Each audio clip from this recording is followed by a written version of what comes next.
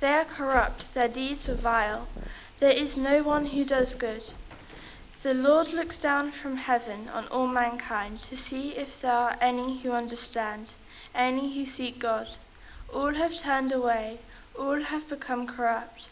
There is no one who does good, not even one. Do all these evildoers know nothing? They devour my people as though eating bread. They never call on the Lord. But there they are, overwhelmed with dread, for God is present in the company of the righteous. Your evildoers frustrate the plans of the poor, but the Lord is their refuge.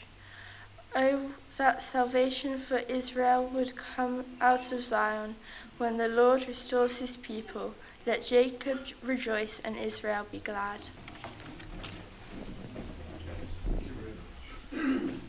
Just going to pray for Graham before he preaches. I just want to say also, there are some cards on the table at the back if you want to make a Valentine's card for any one of you younger ones.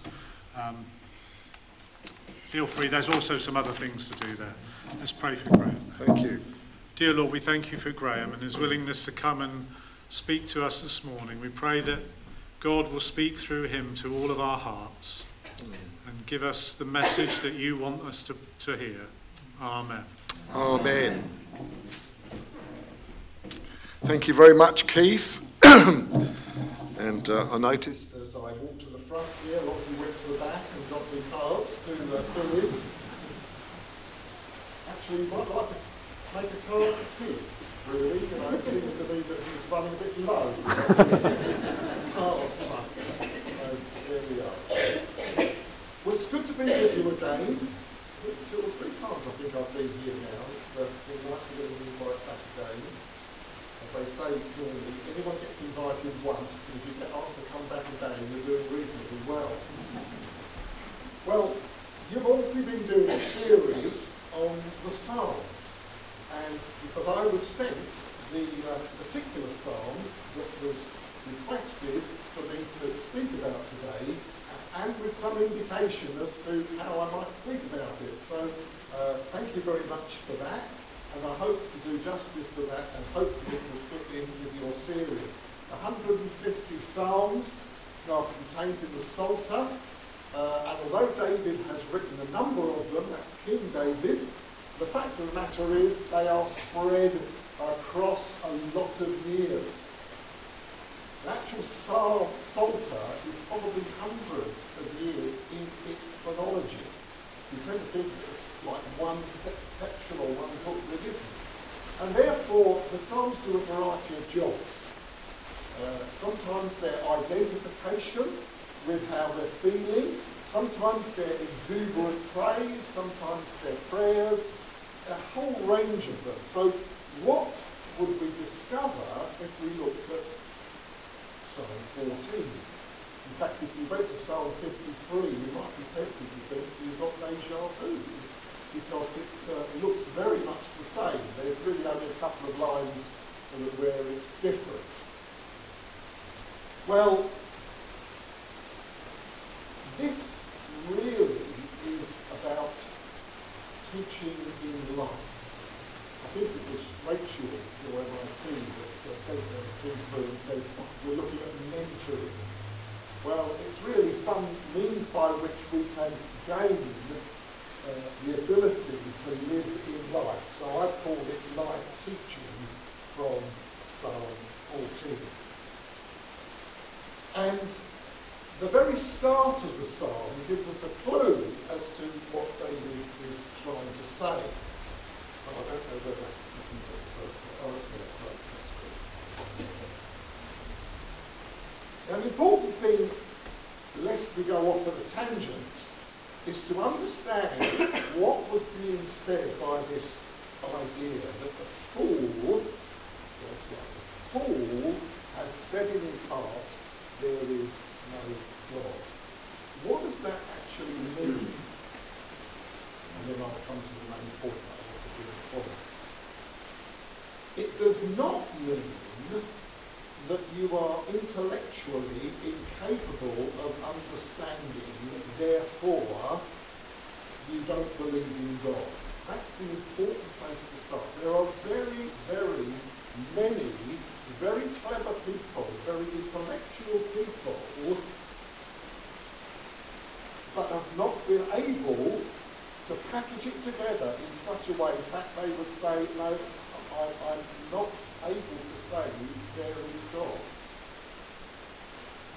That is not what David is talking about. And that might just sort us out at the beginning. In actual fact, the word that David uses is the word Nabal. There's about 3 Hebrew words for fool, and it's Nabal. So when I put this picture up, because there might be some young folk in there, you know, the idea of a court jester, medieval times, Renaissance times, entertaining the king or other people, the idea of, you know, funny stories and funny actions and so on, you know, conjures up the picture of the fool, and in actual fact, it would not be a correct understanding of what David was trying to say. Now, what he was saying when he used the word Nabal was actually someone who does not want to acknowledge the presence of God because their moral life won't let them. Have you got me? In actual fact, if you were to translate that phrase, it would be, the fool has said in his heart. Now remember, he didn't say in his head. Get the idea? The intellectual bit. The fool has said in his heart. And in fact, the phrase, there is no God, is not in the Hebrew. The fool has said in his heart, no God. You understand that? I don't want to acknowledge the presence of a higher authority because I want to live as I want to live. I think actually it's quite interesting that when you do surveys, that there's a lot of people that are, people say that they're agnostic, which is like the middle ground. And that is, I'm not really sure and everything else. Actually, this is addressing people that say, I don't want there to be a God that is a moral God and that actually is looking for me to be what I was meant to do. And once we get hold of that, I think we can actually then begin to unpack it. And I've given a title for the first point I want to make. And that knowledge isn't therefore wisdom. Knowledge isn't wisdom. Someone said, knowledge is knowing what to say. Wisdom is knowing when to say it. Yeah? I'm sure many of us have been in that position where we've had to take our foot out of our mouth. But the truth of the matter is that there's a knowledge, the acquisition of facts and so on and so forth, but there's a wisdom that actually is more to do with, I know about this, but actually should I do that? And this is what David is trying to talk about. When the Apostle Paul wrote to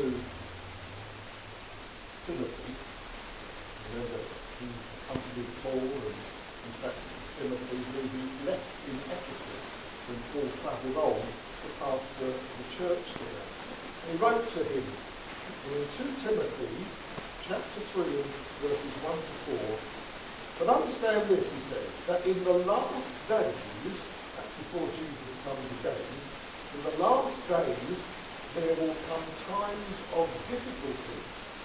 For people will be lovers of self, lovers of money, proud, arrogant, abusive, disobedient to their parents, ungrateful, unholy, heartless, unappeasable, slanderous, without self-control, brutal, not loving good, treacherous, reckless, swollen with conceit, rather than lovers of God.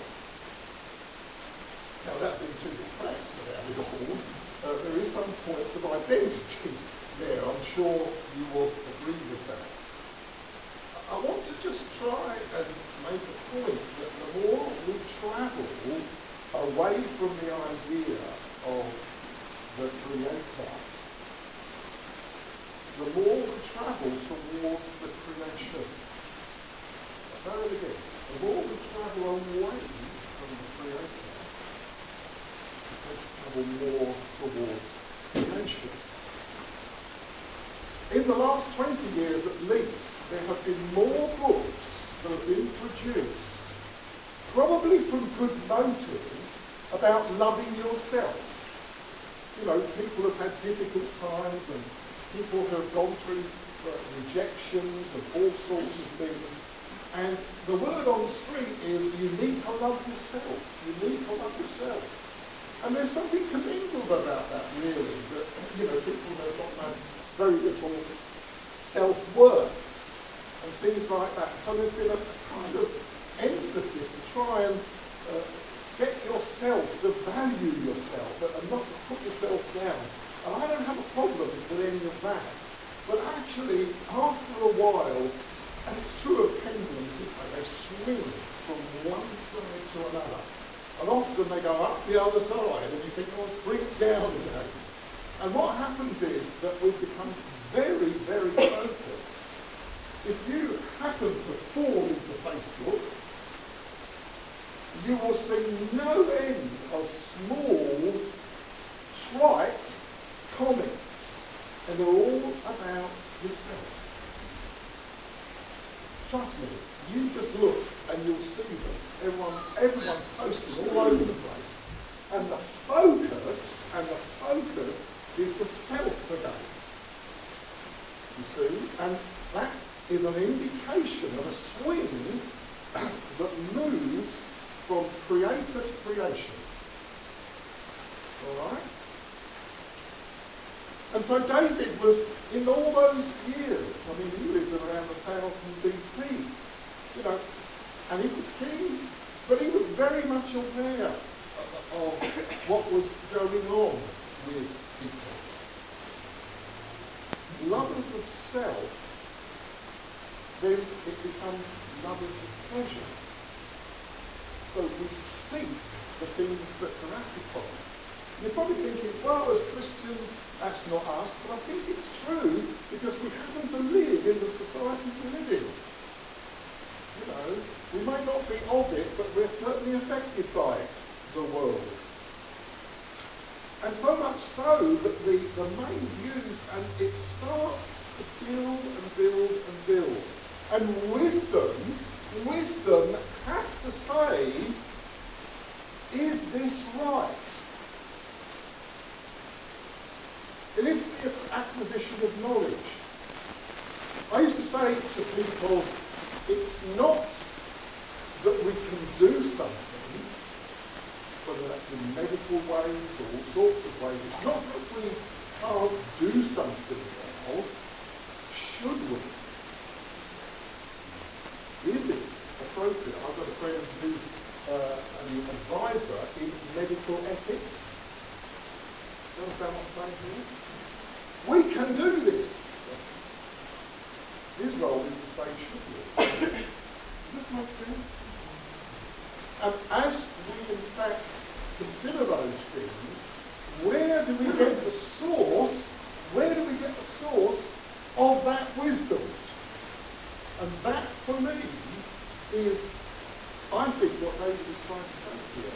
The fool has said in his heart that what suits me, don't fear God.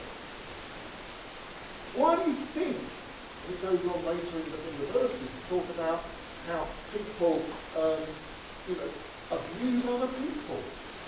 Just think for a minute of the persecution of Christians.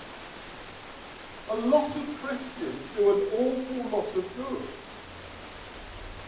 25% of this national economy is based on the volunteer work done by Christians in churches.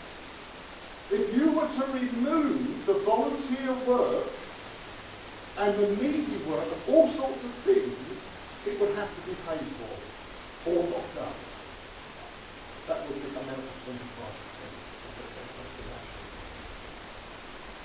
So let's be aware here that Christians make an enormous difference to the country and to the world. But why is it therefore we are persecuted?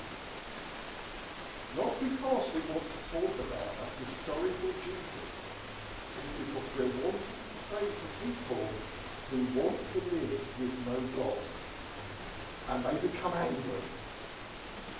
They become angry. That's why the psalm says it, isn't it? And they devour. And they persecute, because the thorns don't come. So it's not surprising then that this particular psalm talks about no one really, if it is known, gets it right. All have come short of the glory of God, as it says in the New Testament. So, many years ago, you think it'd be the other way around as I got older, as I retired from Baptist ministry, in terms of the settled pastorate, I'm still involved in ministry in Baptist churches, but in terms of the settled pastorate, I used to do bowling, not 10-pin bowling, where the ball tends to go straight.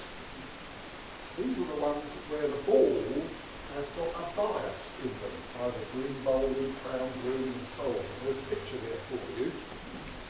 And it's ever so interesting, really, because if you took the bowling ball and you rolled it along, you'd know where it wants to be, but because of the bias that's in it, it doesn't go straight. I remember on one occasion there were lots of different lanes or links, and I had the wrong bias on it. Instead of it going to the left, I got the wrong way round. And I actually did quite a good shot on the rink next door. Which I didn't count, of course. But the point I'm showing you this is that there's a bias in the bowling ball, so you bowl it out so that it comes in because of its bias. And what we're saying here, what David is saying here is that actually all of us, because we are fallen, changed from when we started, we have a bias. We have a bias. I love the story of the boy that came home from school, and you know when they come in from school, the phrase is, I'm starving. On this occasion, Mum was not in the kitchen, and he went to the cupboard, what some of us older ones might call the larder, looking for the biscuit tin. And he got in and he found the tin, and he takes the biscuit, and Mum comes in. I don't have a 6 cents. And she said, what are you doing? And she said, what have I told you? When you get tempted, say, get thee behind me, Satan. It was obviously a lady from the Authorised version. Get thee behind me, Satan. And the little boy, or rather, I did, Mum, and he got behind me and he pushed me in more.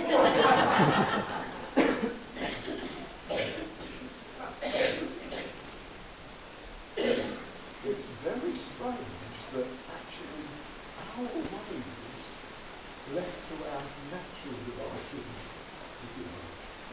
are quite different from God's ways. We tend to think that as we go on in life, with more knowledge and sophistication and so on, that we are going to get closer our ways and God's ways. I'm sorry to tell you, it's the other way. It's the other way. Like the spokes on a wheel. The centre is God, that we move that way.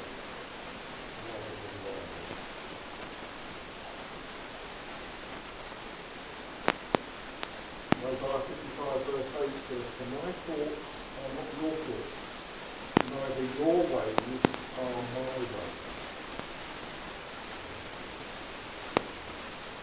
You might be interested to know that the Apostle Paul actually quotes Psalm 14 in his letter to the Romans. He's talking about no one having any advantage on their background or anything else, obviously talking about Jews with all their knowledge and background. But he said, no, as all people, we're all in the same boat, Jews and Gentiles. Let me read it to you. What shall we conclude then? Do we have any advantage? Not at all. For we have already made the charge that Jews and Gentiles alike are all under the power of sin. As it is written, there is no one righteous, not even one. There is no one who understands. There is no one who seeks God. All have turned away. They have turned together. They have together become worthless. There is no one who does good, not even one. It's really damning and darkening. There's no one. However, there is good news. There is good news. Paul writes in Romans 12, he says, do not conform to the pattern of this world, but be transformed by the renewal of your mind. Then you will be able to test and approve what God's will is, his good, pleasing, and perfect will. What I am committed to and fully appreciate is, and the psalmist says it right at the very end, that salvation will come out of, when he said Zion, he meant Jerusalem, that they were looking at Messiah, but it's the same principle. The very fact is that a world that's moving away, in fact, needs a saviour. The Christian people are not foolish with the gospel. It's actually good news that we have the revelation that the way to stop the rot is to allow God again to take centre stage and to allow what he has done to come into central place again. You and I here in Wilton Baptist Church on a Sunday morning are not wasting our time, even if the rest of the country thinks you are. The fact is that you are the people that are holding on to the wisdom of God. You're holding on to the precious power of God for the world.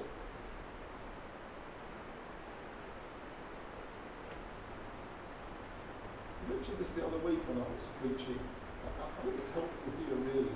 I don't know if you've noticed that I mentioned this phrase at the beginning about we move away from the creator to the creation. If you were to speak to a lot of children in our schools today, they would know more about the planet. They would know more about eco issues. They would know more about lots of other things, and very little, sadly, about Father God. An emphasis on Mother Nature rather than Father God. That would not have been the case many years ago. I am committed to the stewardship of the planet. Do you hear what I'm saying? But the focus of that,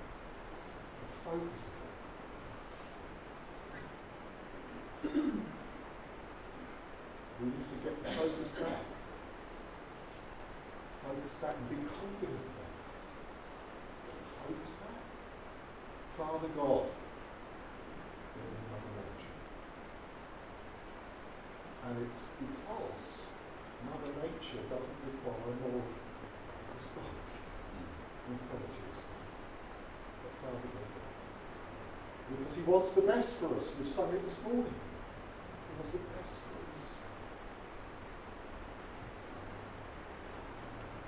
And the only way is that we're going to have to trust Jesus more and more. And we're going to have to trust that his Spirit will work in us. Because we're becoming unable to discern the right way. with all due respect, I think the bishops are struggling. And I'll tell you this, we need more of the Bible and the Spirit, not less of it. Not less of it. But you see, once the fool says in his heart, no God, it becomes everything else is what's important. What society wants and everything else. I'm sorry if I offend. But I want us to get back to what he wants. Because I believe that the long-term benefits for all of us are the best. And James said this. And I want to leave you with the confidence to press on in Christ and let the Word and the Spirit, having been born again by Jesus Christ, let the Word and Spirit lead you in your decision making, in your choices. But the wisdom that comes from heaven is first of all pure. Did you hear that? Then peace-loving, considerate, submissive, full of mercy and good fruit, impartial and sincere. The Greeks brought us democracy, and many of us would probably celebrate. We need a aristocracy again. Please, Lord, pour out your Spirit. Please, Lord, more people to become Christians. Please, Lord, a confidence again in the Bible. Because without that, where else do we draw? Where do we draw on the signposts? There's so many signposts that are going on. I tell you, if you were driving a car, you'd never have a clue. And he says, there is a way. David knew it, 1000 BC. We know it. Let's walk in it. Let's be squeezed into the knowledge. I believe he will honor. He will honor his people.